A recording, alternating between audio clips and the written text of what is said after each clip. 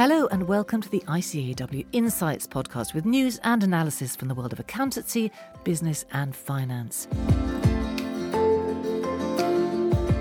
I'm Philippa Lamb, and in this episode we're looking at inflation, capital allowance reform and the ongoing delays to R&D processing with Martin Wheatcroft, who's a financial strategy consultant and advisor on public finances to ICAEW, and ICAEW's technical manager on business tax, Richard Jones.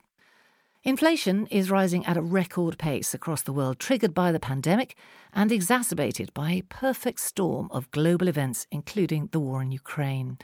Now, while there are some benefits to high inflation, overall the impact will be significantly negative, particularly if the situation persists beyond the short term. So, what are the specific causes of inflation? What are the potential economic impacts? And what will it mean for public finance? Martin Wheatcroft is with me now. Thanks for coming in, Martin. You're welcome. Now, inflation is showing very little sign of slowing up, if any. How high do you think it could go? Well, the Bank of England think that it could go as high as 11%, and they're very much hoping that it will peak and then start to come down next year. You've got a huge amount of pressures on prices. There's the post-pandemic demand that's driving what was an economic recovery. You've got the energy supply problems with the Russian sanctions and refining capacity problems.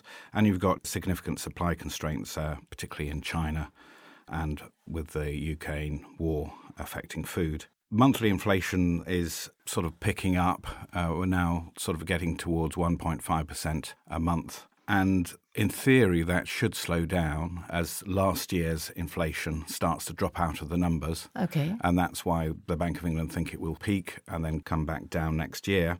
But they are concerned about a wage price spiral where wage demands start to push up inflation even more and keep the cycle going. So how are policymakers responding to this?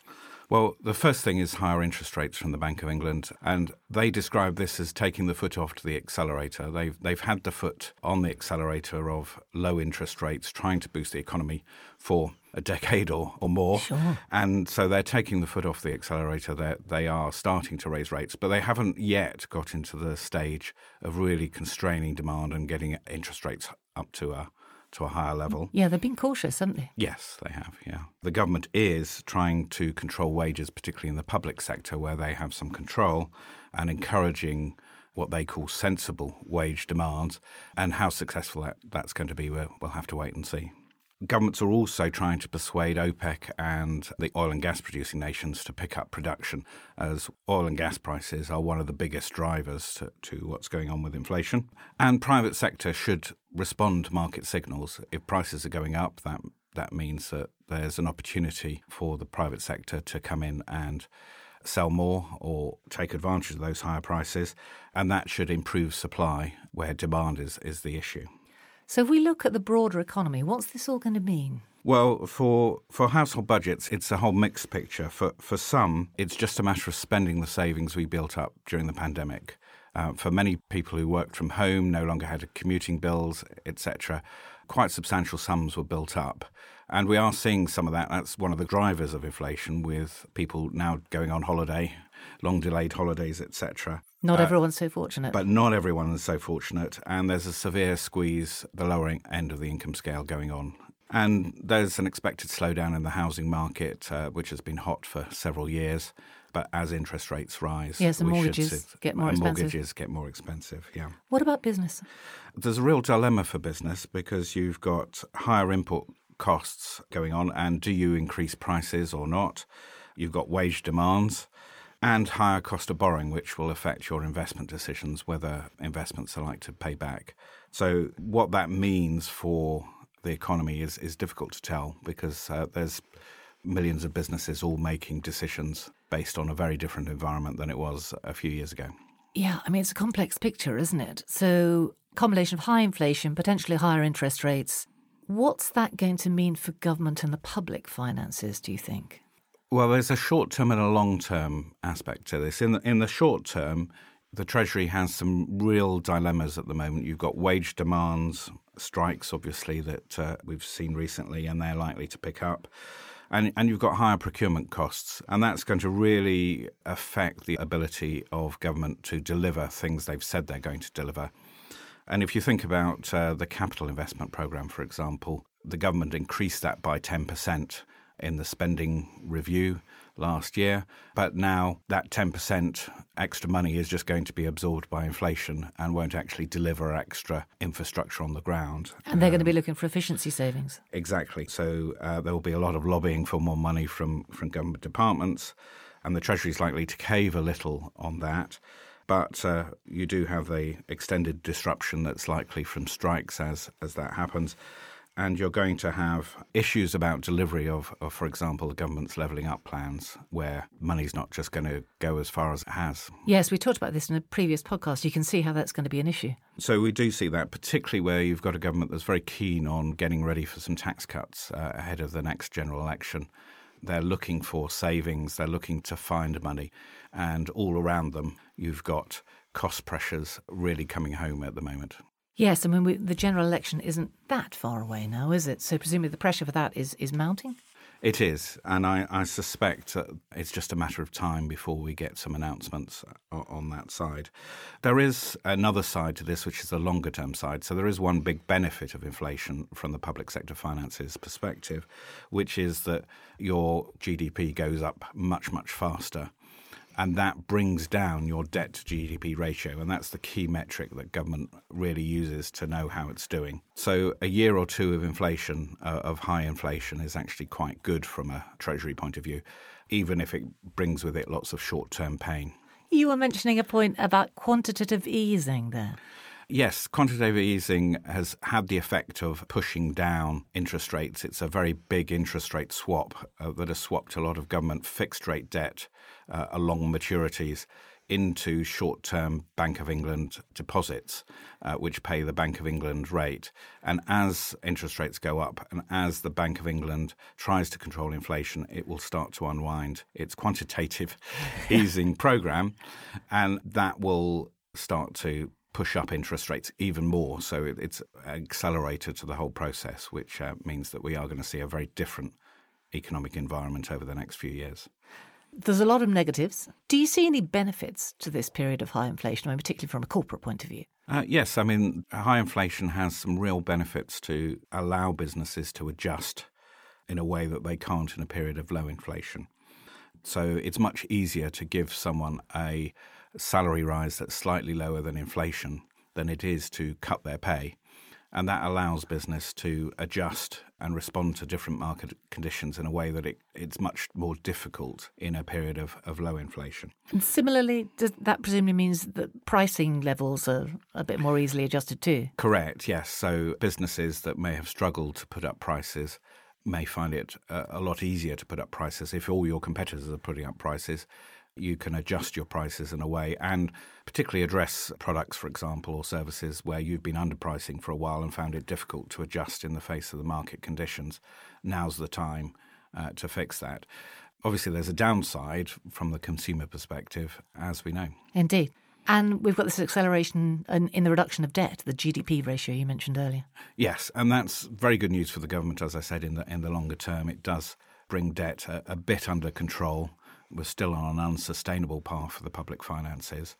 It really helps in the longer term to bring it down, but at the expense of making us all a little poorer. Yes, because, I mean, generally, high inflation, not a good thing, especially if it persists right across the board. The effect is adverse.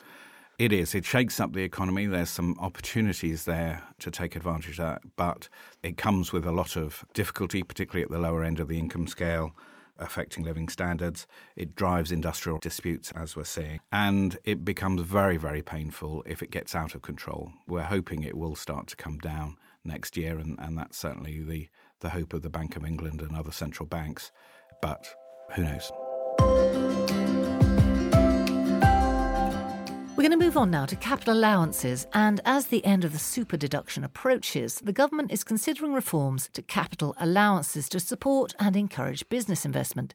ICAEW has responded to the government plans, and I'm joined now by Richard Jones from ICAEW's tax faculty to talk them through and to look at the ongoing delays to R&D processing. Hello, Richard. Hi, Philippa. How are you doing? Thanks for coming in. Now, the super deduction, that gave companies substantially enhanced deductions on qualifying plant and machinery investments. Why is capital allowance reform being discussed now? Well, as you say, the super deduction is coming to an end next year. And so in the spring statement that the Chancellor made back in March, he announced what he called a tax plan. And part of that involved looking at ways to incentivise more economic growth. And one of the ways in which the government is looking to do that is to encourage businesses to invest more, particularly in their plant and equipment. And it's looking at the capital allowances regime as a key driver to ensure that that happens. And what are they proposing? So, as I said, the government is focusing specifically on the allowances available for plant and machinery. Now, just in case some of the listeners aren't aware of what that means, it includes things that you would think of as machinery, like machines in manufacturing, but it also includes things like fixtures within buildings, things that you might think of as actually part of the building, like the hot and cold water systems, electrical systems. Okay. And also things like furniture, IT equipment. So it covers quite a broad range of things, but what it specifically excludes is the building itself. So what it's looking at is 5 alternative reforms. And what it's done is it's estimated the likely cost to the Exchequer for each of those.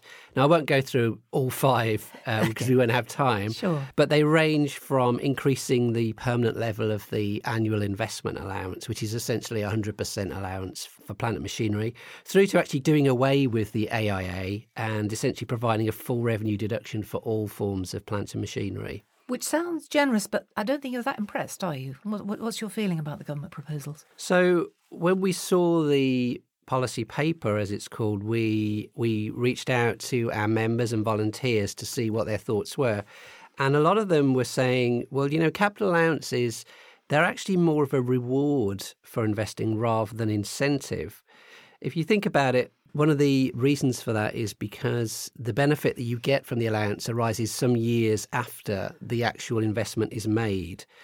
And so therefore, it is a little bit more like a reward than an incentive. So what we've been trying to do is get some ideas from our members as to ways in which the regime could be made more incentivising. OK, now I know you've made a raft of recommendations. Do you want to run us through the most significant ones? Yeah, so if I go through some of the things that we've been saying in our response. So the first thing really is try to make the system simpler and try to stop making quite so many changes.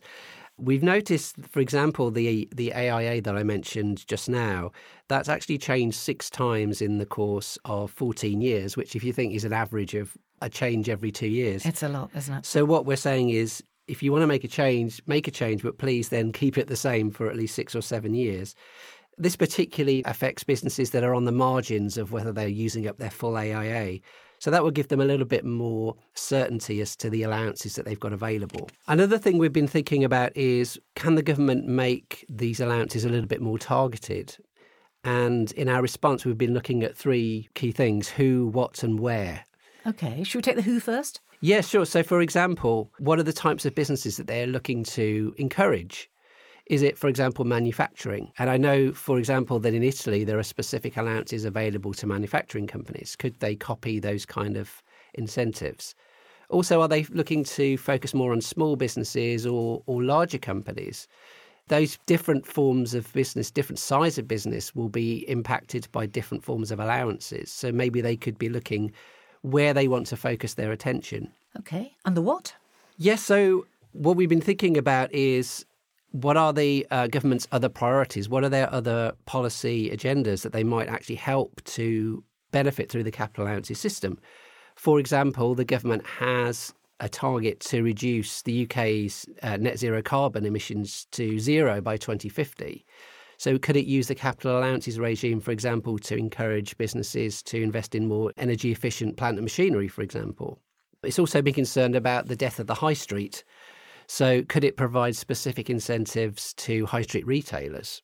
And the where? Yes. So the final policy agenda that we've heard a lot about from the government is the levelling up agenda. Yes. So could it provide specific incentives for specific areas basically outside of the southeast? So in the north of Midlands, Wales, Scotland and Northern Ireland. And you're talking about enterprise zones, an old idea. Yes, I mean, that was something that was very big in the 80s. Yeah. And, of course, one of the most famous of those was London Docklands, which obviously is in the southeast. But that had a huge impact on that particular area. And now it's a major financial centre, to a large extent helped by the enterprise zone that was set up in the 80s. And you'd like to see more of that?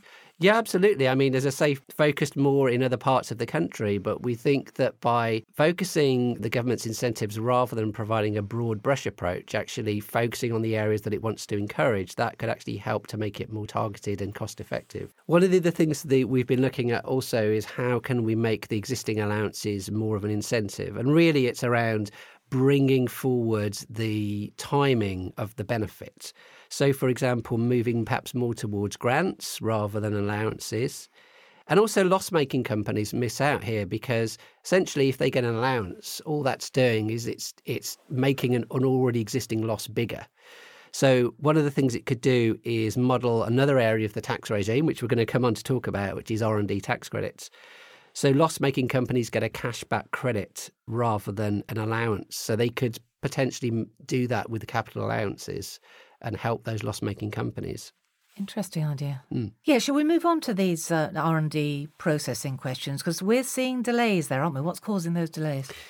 Yes, so one of the problems that HMRC is seeing is there's been an uptick in what they're calling non-genuine claims. Essentially, these are claims which relates to expenditure that either doesn't exist or that doesn't qualify for R&D tax relief. So fraud and mistakes. Yes, unfortunately. And so the revenue has noticed that it's basically adding additional checks to the inquiry process that it already carries out, which is meaning that at the moment claims are being turned around about 40 days on average rather than the standard 28-day processing time that they've been trying to adhere to. So it's a lot more, isn't it? What sort of impact is this having on businesses? Yeah, so there's a couple of key things there. Firstly, obviously, businesses and their advisors are going to have to wait longer to have their claims looked at. And that includes totally valid and acceptable claims, including those that have already been through what's called the advance assurance process. So essentially, this is kind of a pre-check that the revenue carries out for smaller companies. So they're going to be impacted as well as perhaps more marginal claims. But I see HMRC's asked that people don't chase them up as it just causes more delay. Well, absolutely. And that's understandable because, having worked in a customer-facing environment before, being chased up on something obviously distracts you from doing the real work. So we understand that plea. I mean, what's your sense that they're saying they're hoping to hit 40 days? Is your sense that that's going to happen? Well, I guess we just have to wait and see. Obviously, the more resources that they can devote to it, the better. And, HMRC has had a lot of problems with the pandemic, dealing in particular with a lot of the pandemic-related reliefs that were made available, which, of course, now are coming to an end. So hopefully that means that it will have more resources available going forward. So the advice for members dealing with these sort of delays would be? Yes, so there are a few key things that HMRC has suggested to help with claims. So the first one is just making sure that you submit your claims correctly. So make sure that all of the entries that you would need to complete on the R&D section of the CT600, which is the corporation tax return, are completed correctly. The other key thing, which is really a very good advice all the way since the R&D tax relief regime has been in place, is to make sure you submit an R&D report. And basically what that does is summarises the project that's carried out and also all of the expenditure that's being claimed on. That's always been a good thing to do. And now more than ever, if HMRC sees a good quality report, it's probably more likely to be more amenable or acceptable to it than something that looks a little bit more suspect. Clear the path a little bit. Yes, absolutely. Yeah. And then, of course, reviewing the latest guidance. Yes, absolutely. The guidance on corporation tax returns changes every year. And often when you Google it, you'll see old versions of revenues guidance. So make sure you're always looking at the most up-to-date version. Oh, yeah, that's a useful point. Absolutely. Richard, thanks very much indeed. Really useful. No problem. That's it for today. Thanks to Martin Wheatcroft and Richard Jones for being with us. We'll be back next month. In the meantime, if you've enjoyed this episode, please do rate, review and share it. And of course, subscribe to ICAEW Insights wherever you get your podcasts so that you never miss an episode. Thanks for listening.